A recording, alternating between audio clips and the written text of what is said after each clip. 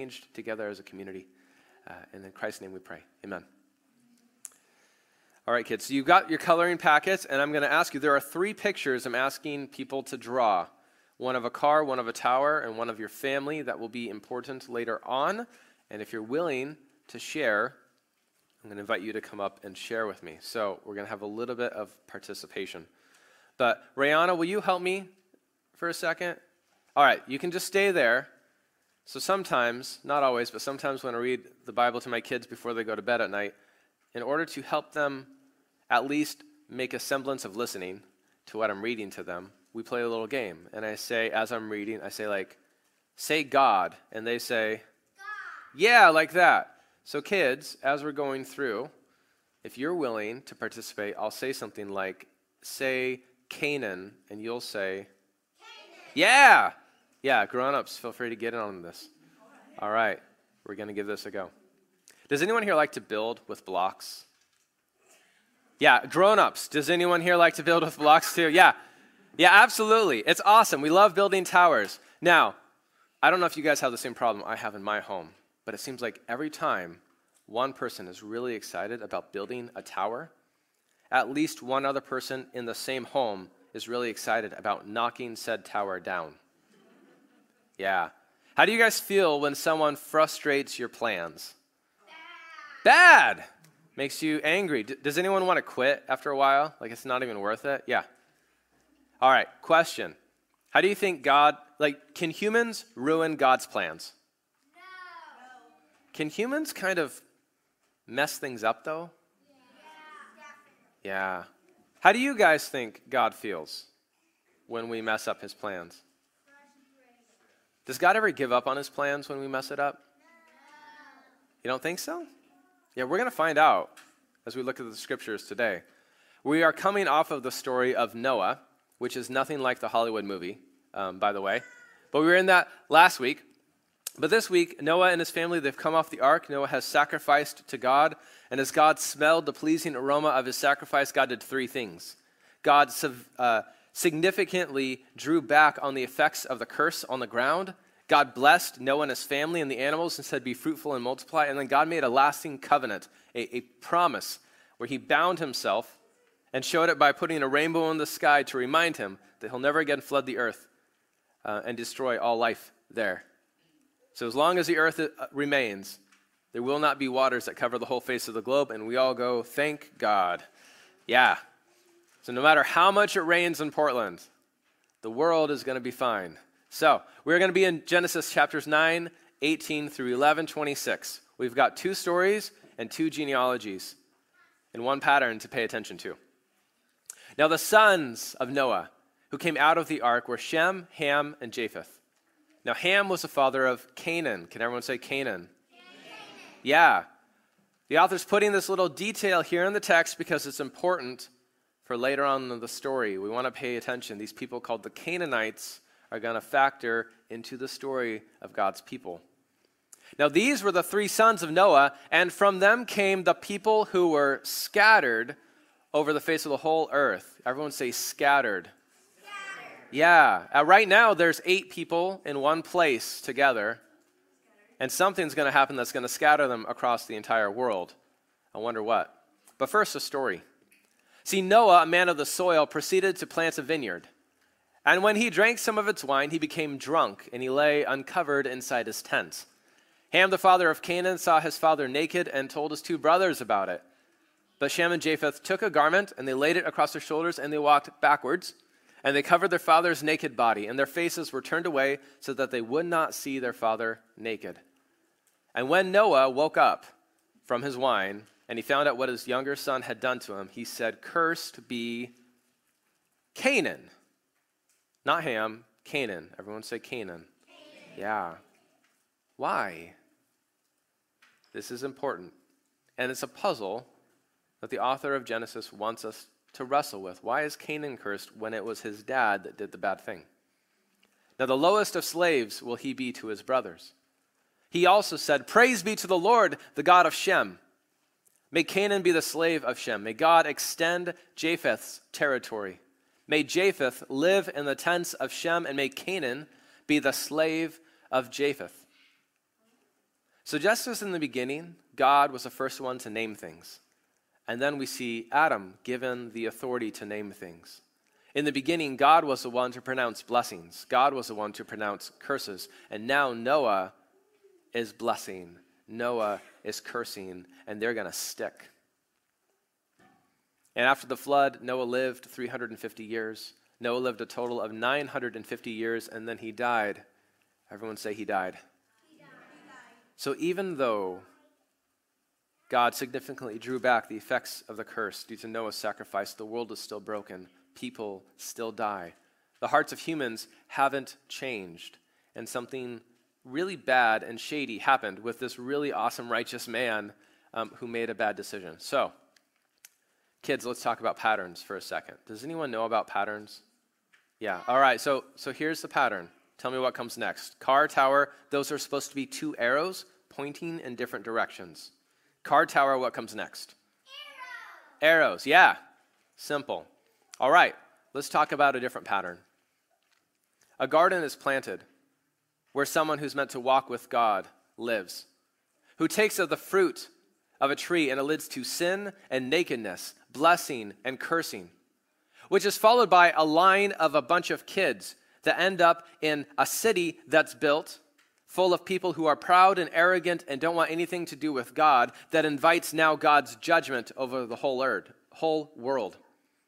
That's chapters 1 through 6 of Genesis. Let's try this again. A righteous man named Noah plants a garden, and he takes of its fruit, and it leads to nakedness, which then leads to blessing and cursing, which is then going to lead to, chapter 10, a bunch of kids being born, which is then going to lead to a city that's proud, rebellious, and wants nothing to do with God. That's then going to lead to, let's see if your parents can figure out the pattern. Close, but not quite. So let's talk about cars. All right, so parents, be at ease. This is how to address a rather sordid story in the Bible. See Leviticus 18 to shed a little bit more light on what might have happened there in that tent. But here's what I want to talk about. Kids, do you have pictures of a car? Has anyone done one of these? Can I see it? No. Olivia, will you come share your car story, your car picture with me? Let's see what we've got. Oh, pink. Fantastic. With dual 4-pane windows. I like it. It makes me smile. Thank you for sharing that. It's supposed to be a van. It's a van. I'm sorry. All right, Theodore, yes. Whoa. Is this a rocket ship? No. Okay. Those look like flames. No, they're not. It's got a high arrow. This is a container that holds 15 things, and this is flowing out fire. And it can fly. It can fly. It's a half van, half rocket ship. Yeah, I don't know if you guys can see that. Half van, half rocket ship. Thank you. All right. Oh, okay, last one. You'll have to, whoever wants to share. It's a what car? Pyramid car? Yes, with green crayons. Thank you for sharing.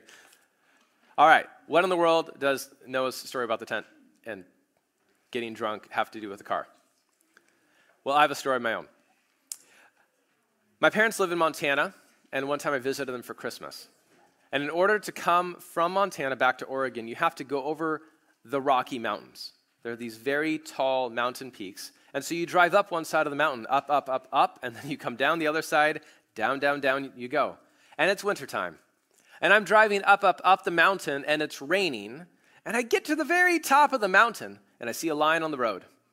And that line tells me that trouble is ahead. Because on my side of the mountain, it is raining. And on the other side of the mountain, it is snowing, and the road is icy. And I'm driving too fast. And I try to slow down, but I can't slow down fast enough. And so my car hits this line of icy slush, and it's a long way down this mountain. My car begins to skid. And I'm out of control. And so I'm like, don't panic. Just foot off the gas, turn a little bit to the left. Nothing.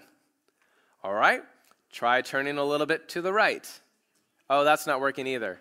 All right, let's give it a little gas and see if I can get out of this. No good. Let's try the brake. No good. And my car continues to slide until I'm traveling this way and I'm facing this way, going down a mountain.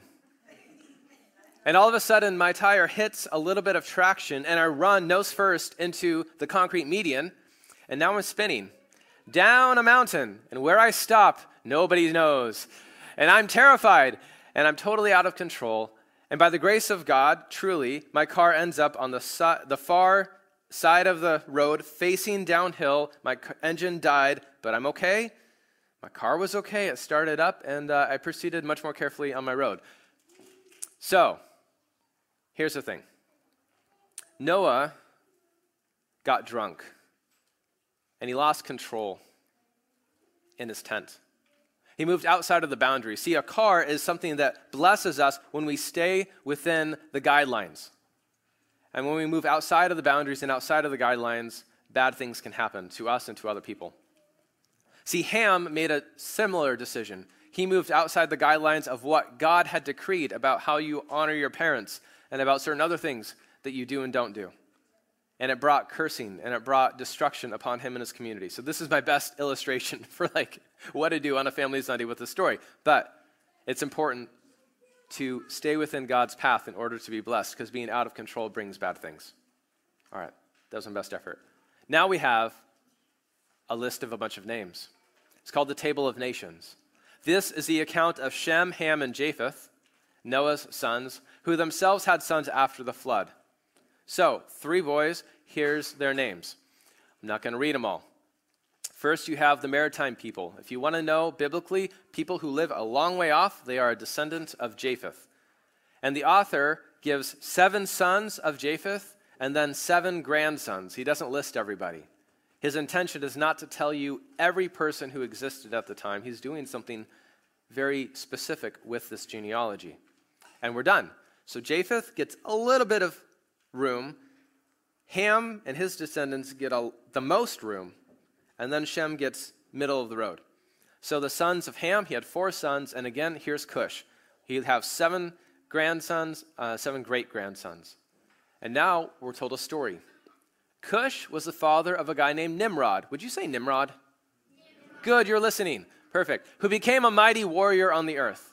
He was a mighty hunter before the Lord, which is why it said, like Nimrod, a mighty hunter before the Lord. Yeah, he made a name for himself.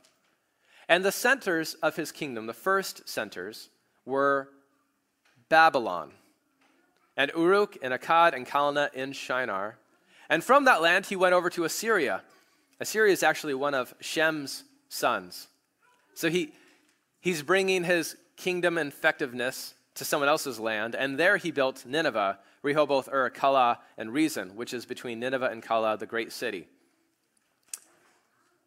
Biblically, Babylon, Nineveh are not the best cities.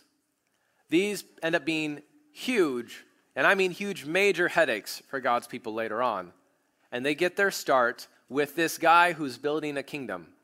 The only other person in the scriptural story so far who builds a city has been Cain. And it seems like Nimrod is right up there with him. So then we find out about the sons of Egypt. Again, we have a list of 7. And the pattern kind of breaks down. He's less interested with the number of 7 and more with a total of 70. And later in Genesis, when we get to the descendants of Israel who go to Egypt, there are 70 of them. It will be significant.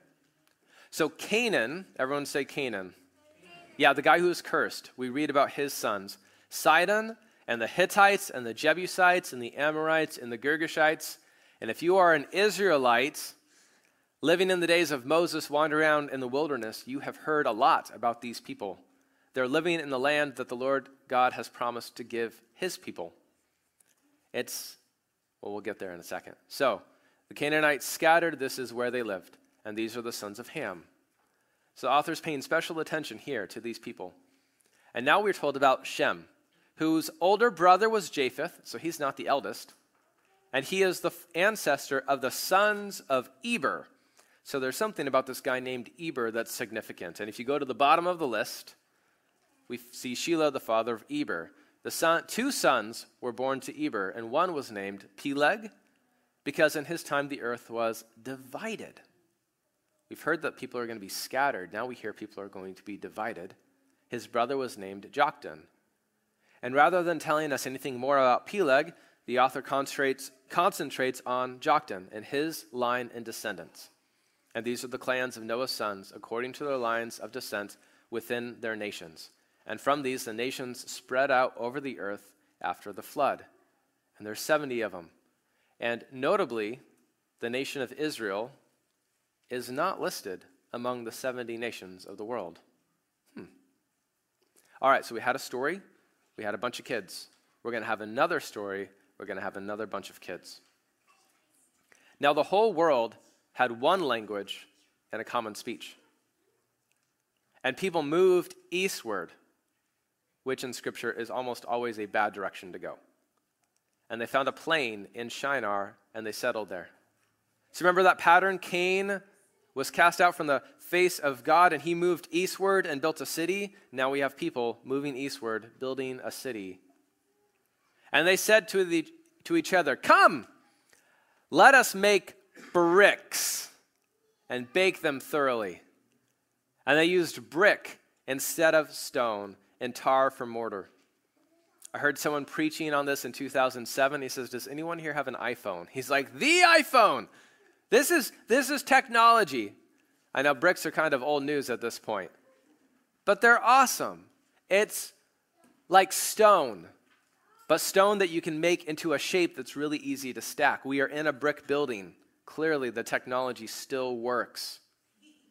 The public library is a brick building. This is awesome. You can do things with brick, and people are all excited. We have technology. We have culture. What are we going to do with it? And they said, "Come, let us build ourselves a city with a tower that reaches to the heavens, so that we may make a name for ourselves. Otherwise, we'll be scattered over the face of the whole earth." Everyone say scattered. Yeah, we know what's coming, but they don't want it. In Genesis 9, God blesses Noah and his sons. He says, "Be fruitful, multiply, fill the earth." And here's a bunch of people who say, "We don't want to." And just before, we had a story about one son that is cursed, or grandsons, and then two boys that are blessed. And we're told about a guy named Nimrod, the son of one of the guys who did the bad thing. And he builds in the plain of Shinar a city called Babylon. This is that city. These are the people of Ham who are wanting to bless themselves instead of letting God bless them. We're going to build a tower to the earth. All right, does anyone have a picture of a tower? Can I see it? All right, yeah, come on up. Noah or Daisy, whichever. I need to look at you guys together. This is a pyramid, and this is a huge, gigantic tower. Yeah. So you have a pyramid on top of a tower, or close to the top. Yeah. Thank you. Look at all those bricks. Let's see. Oh, I like it. A big, tall tower. I got 4 windows. Looks very tall. Thank you so much for sharing that with me. All right. Come on up. Yeah.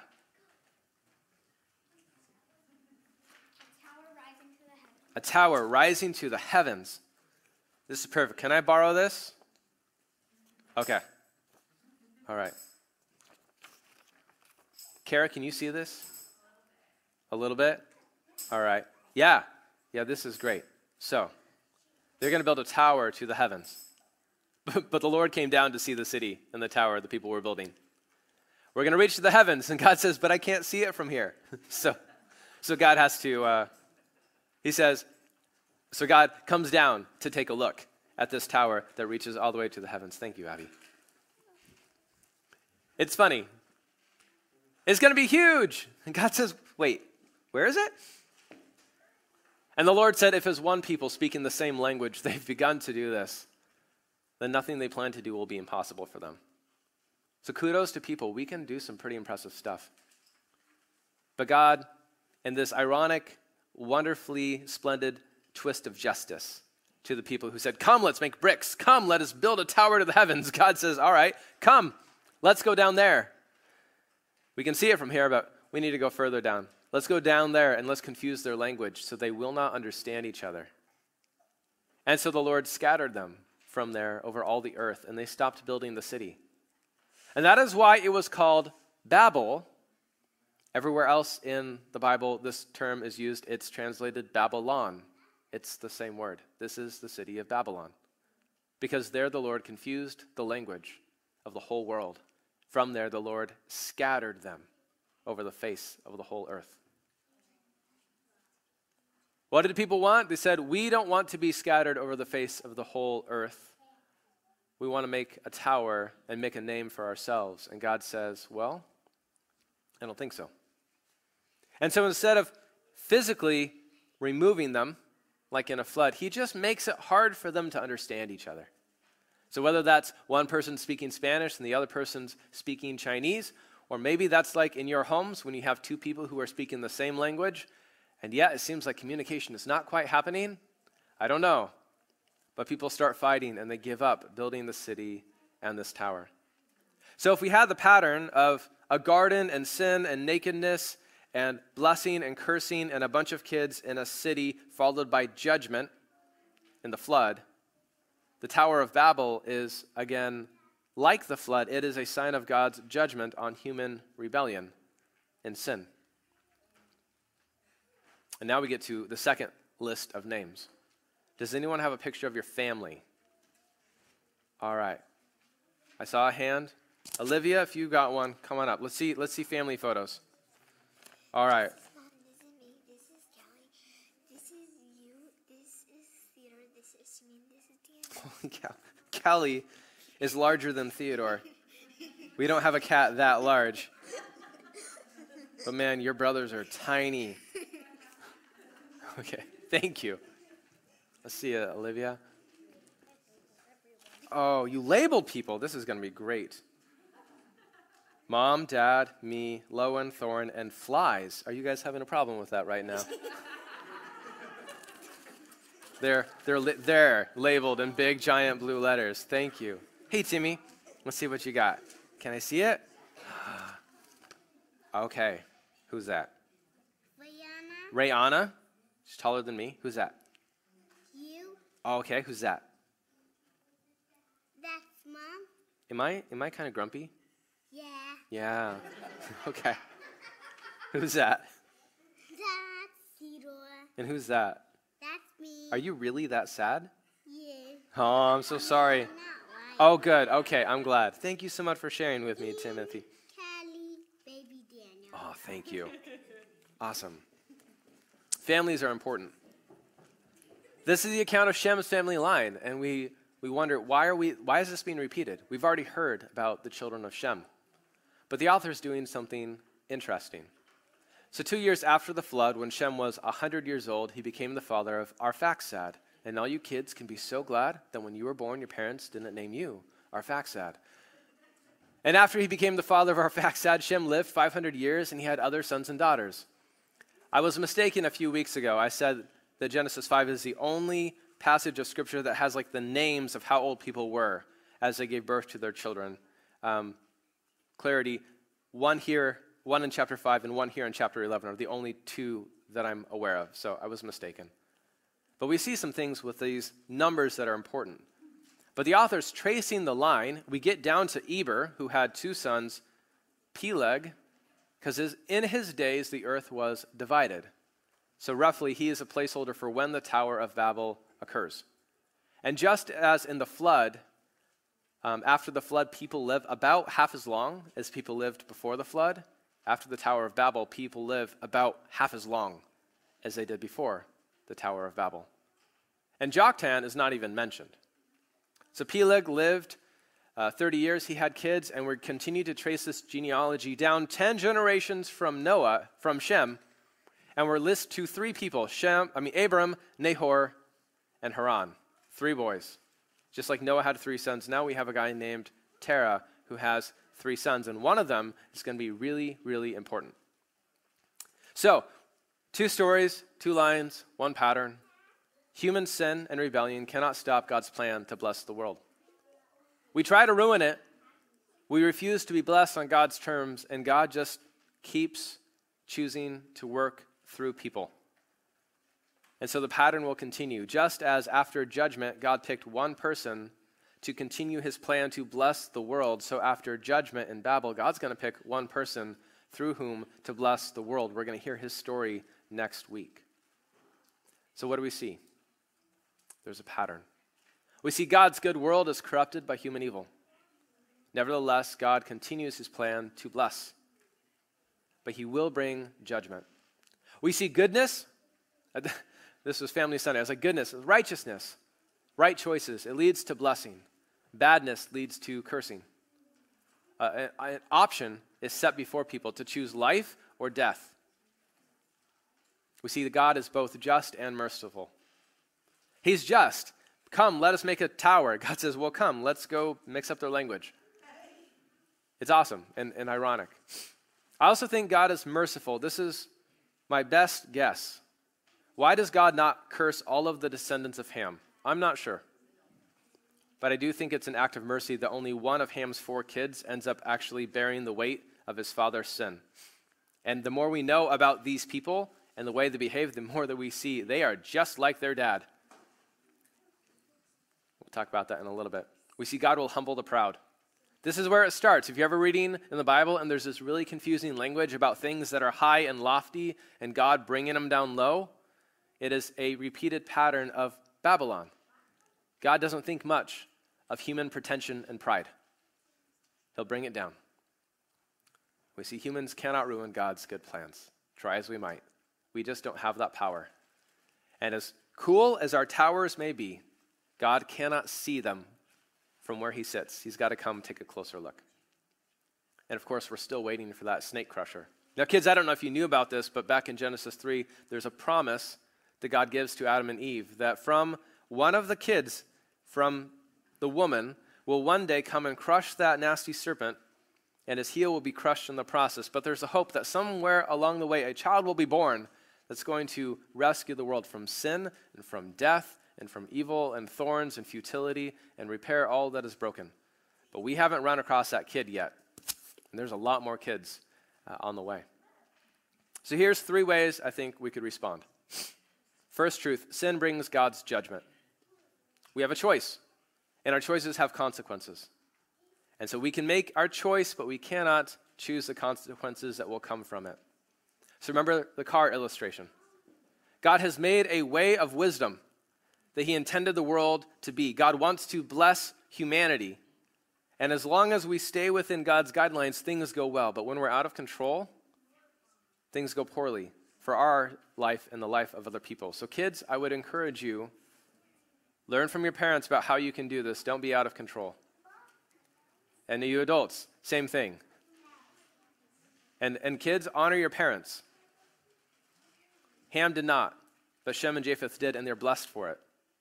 See, later on in the story we're actually going to read, God tells the whole nation of Israel, honor your parents, your father and your mother, in order that you may live long in the land the Lord your God is giving you. See, Canaan, the one who's cursed because of someone's dishonor to his father, are the group of people that are going to be kicked out of God's good land. And so God tells the Israelites, you honor your parents and you get to stay here a long time. Now you adults, sin brings God's judgment, so let us repent of our sin. Tell God we're sorry. And let us find blessing by not misusing God's good gifts. So, whether that's alcohol, there's 2 early stories of people getting drunk in the Bible. The next one is a guy named Lot and 2 daughters in a cave, and it's no better than the one of Noah. So, when we drink to the point that we're no longer in control of ourselves, bad things can happen. So just generally speaking, I'd say don't do it. But alcohol is a good gift from God. It's part of the created order. It is a good thing when used well. So is sexuality. So is food. So is, our occupations. So is money. So are games and entertainment. And any one of these things in God's good world, when used appropriately, can bring life and blessing and joy to our hearts. But when used inappropriately, and we can ruin our lives, we can ruin the lives of other people. So let us live within the guardrails that God has set up and listen to him. All right, number 2, People can't be blessed apart from God. This is the tower story. You have a bunch of people, God says, be blessed, fill the earth. And a bunch of people who says, we don't want to. We want to make a name for ourselves. We want to bless ourselves, God, through our technology, through our culture, through our architecture. We are going to make a name for ourselves. And you see this happening all the time. People, I'm going to be famous through being the best, most accomplished athlete I possibly can. I'm going to be the best businessman. I'm going to be the best politician. I'm going to have the most power, the most money, the most whatever. To be blessed apart from God. I think the solution to this, because that way leads to judgment. God will ultimately judge it, although you may get along with it for a while. As kids, I would encourage you, trust, believe, same word, that God wants to bless you. God actually wants good things for you. Like oftentimes I think your parents want good things for you, and it's hard to trust that when it doesn't seem good to you right now in this moment. God wants to bless us. And we have to trust that he knows what's good for us, because we often have other ideas. And I would invite you to care more about that God knows who you are than that other people do. Let God make a name for you. It'll last a lot longer. I was in school one time, and the professor put up a picture of this dude, and he says, who knows who this is? Out of a class of 30 students, 2 of us raised our hand. And he says, that is Richard Nixon, former president of the United States, who at the time of his presidency was the most powerful man on planet Earth. And 30, 40 years later, most of the people in the class have no idea who he is. Our ability to make a name for ourselves is rather short-lived. He did it again. He says, who's this guy? And only one person raised his hand. He says, that is Isaiah Thomas. He's an NBA star back in the day who says, when I'm on fire, even God can't stop me. And very few of us had any idea or any clue. And yet there's going to be a guy we're going to meet next week. His name is Abram. We're still talking about him. God's ability to make a name for us is far greater than our ability to make a name for ourselves. So let's care about what God thinks and less about what people do. Now, you adults, let us repent of our pride and our arrogance. We can do it ourselves. We can accomplish things. We are, the supreme example of what a human being ought to be compared to everyone else. Like, no. God opposes the proud. He gives grace to the humble. So if you want to invite God's grace into your life, humble yourself and let him lift you up. And let us refuse to make a name for ourselves apart from God. This doesn't mean don't be successful. This doesn't mean don't work hard. It doesn't mean that. It means where is our identity located and why are we living the way we do? And if we're doing it so that other people know who we are first and foremost, as opposed to God knowing who we are, then we're all backwards. But we might get along with it for a while. It's like 200-300 years after the flood, before God brings judgment on the Tower of Babel. You live in a day and age where it looks like people are living for themselves and it's working out really, really great for them. And the Bible says, but judgment is coming. You will not get away with it for long. If you would really be blessed, trust that God loves you and he has something good for you. All right, so sin brings judgment. People can't bless themselves. Last thing to realize is God wants to bless the world through those that he chooses. So Adam and Eve fell, and God chose to work through the line of Seth. And ultimately in a guy named Noah. And then Noah was really great until he wasn't.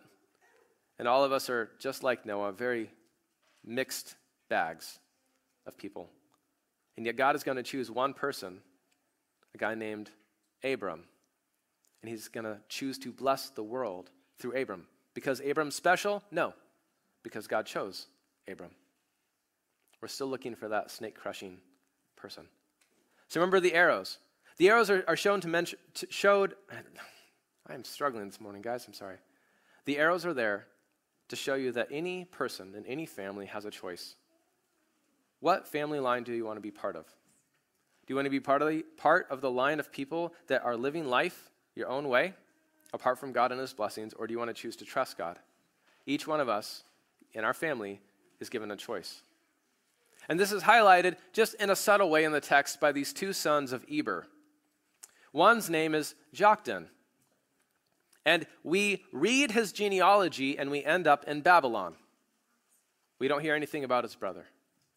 The other one's name is Peleg, and we read his genealogy after the Tower of Babylon, and it ends up in a guy named Abram who's blessed by God to be a blessing to the whole world. God just chooses people, and he keeps narrowing his focus, who he's going to work through.